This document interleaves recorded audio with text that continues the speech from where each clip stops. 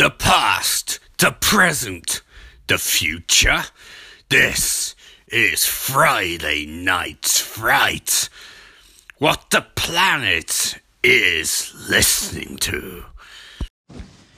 Today on Shuddermania, the first entry, a little movie called Teeth, where high schooler Dawn learns she's living proof of the vagina dentata myth. Hakuna Matata. So I just finished Teeth, and this seems to be quite a fitting movie to start Shuddermania 2019. I should add a precursor. I've watched this movie a fair few times over years. Quite watchable.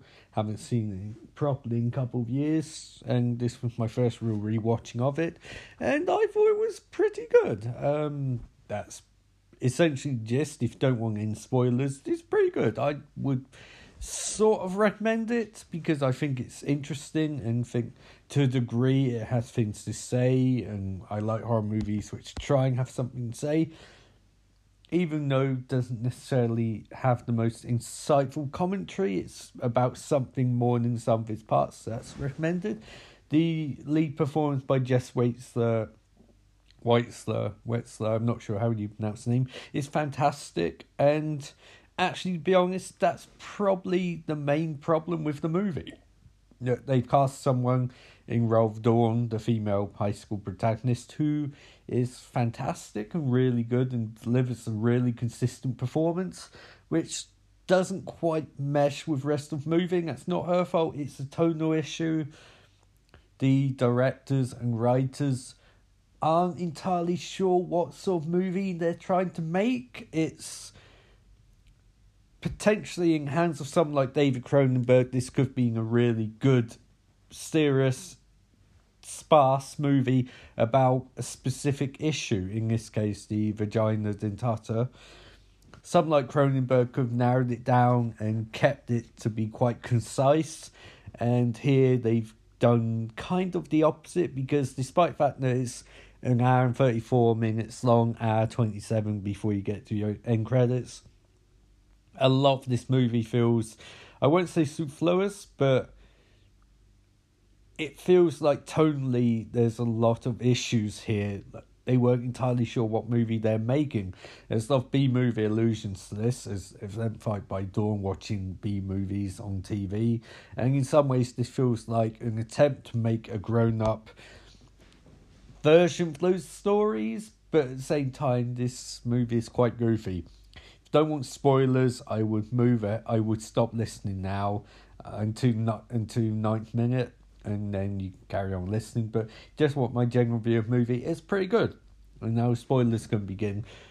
So fundamental flaw of this movie is, as I've said, tonally it's not sure what it's trying to be. There's a lot of goofy elements, as it's exemplified by the ridiculously over the top reactions of the male, many of men, when they get their dicks bitten off. And that's the other thing, like, it's dealing with something which could go to be inherently goofy or inherently interesting, because the myth and all of that, the idea of female sexuality being repressed and coming out in an external way such as this is quite interesting. That's an interesting dynamic you could have portrayed, and the lead performance is going to that way, but movie tonally is bouncing everywhere. The concept is very dark, though. Like, the concept, essentially, this woman is... countless men try to, and in some cases do actually rape her throughout the course of the movie, and the vagina dentata is like a defense mechanism. That's dark shit. That doesn't really mesh with the amount of jokes and goofiness in this movie. Maybe they're trying to add some levity to it, I don't know. You can have jokes, but in this case, it feels like the mood whiplash is all over the place. It's a common complaint about movies like Suicide Squad, that they whiplash, but in this case, it's particularly bad, because this is literally a movie dealing with this woman's first sexual experience is rape. Twice, multiple times, with her brother when she's a kid, when he sticks his finger in her vagina and it gets bit, with the boy by the waterfall, who actually does rape her, and then gets bit off. And with the doctor in one of the weird scenes, like the bits where he showed the aftermath and the operations, and they're all being a bit jokey, those should not have been in the movie at all. Like, I know you could have possibly said, but what about exploring the aftermath? But having those scenes feels dramatically poor, a really bad choice. Maybe they're struggling to get to the proper running time without those scenes, but you could have cut 7 minutes out of this movie. You could have had a really tight, condensed hour 20 movie. I also think that some writing choices are a bit off, like the Puritanical Club, the cult. You know, having them be such a big part of the first half movie and then disappear. Same with Dawn's friends, they disappear. And it's sort of like, why would you have them such big parts of the movie if they weren't going to be in it after the halfway mark? It screams having a couple of drafts and then making a movie, not really harnessing. You should never spend forever on writing a movie. You always have to stop at some point, but you should only stop when you've got a tight structure, and this structure isn't. The other fact is that really grates me is just the general nature of it. This movie feels like, and this ending spoilers by the way, but you shouldn't be listening to it, won't be spoiled. The movie feels like it's a loose origin story for a horror movie monster.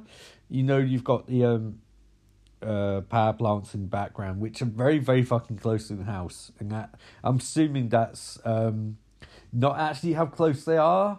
No, it's sort of a visual identification, like we need to have them be as close so you can make a connection, although if they're in distance you can make a connection too.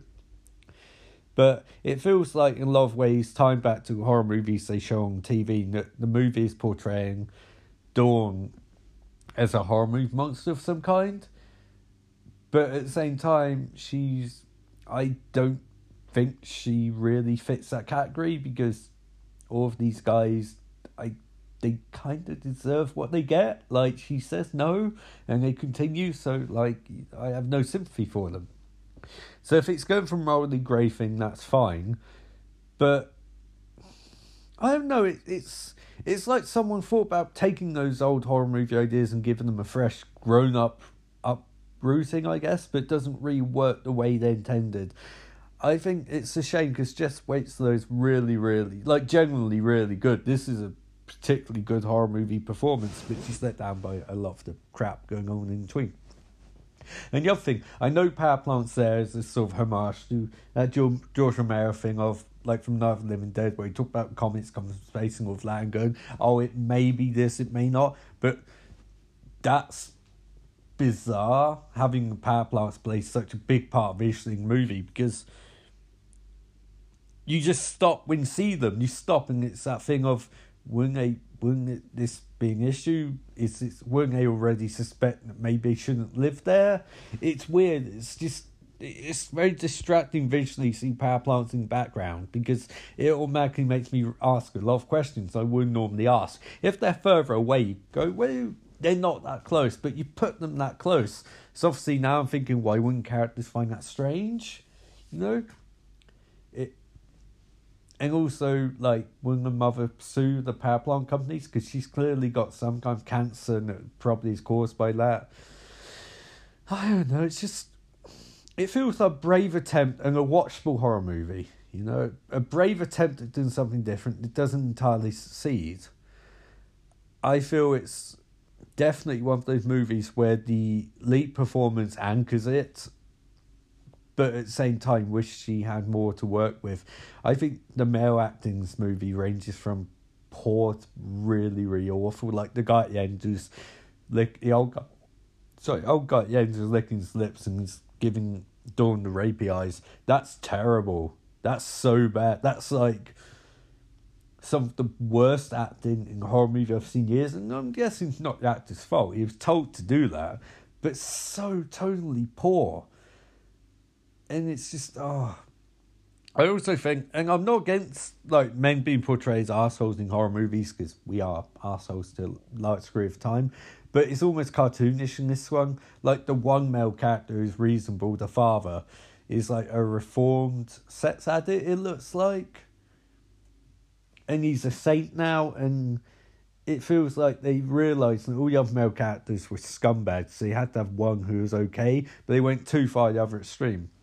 I also think, and I'll keep saying this, that the promise cult, that should have come in play later on. You can't build stuff like that up so much and drop it, because that screams a drop plot thread, and it really takes me out of the movie.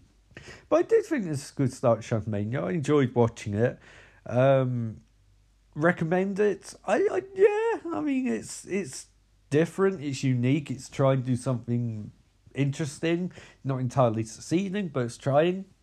But yeah, I'd say it's a decent start to Shufflemania.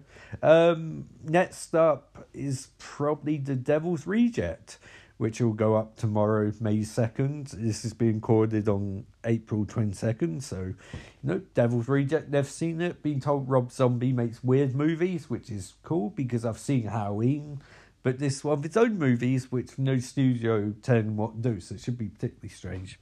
So I'll be back Devil's Reject tomorrow, and hope you guys enjoy it, and remember, life is beautiful.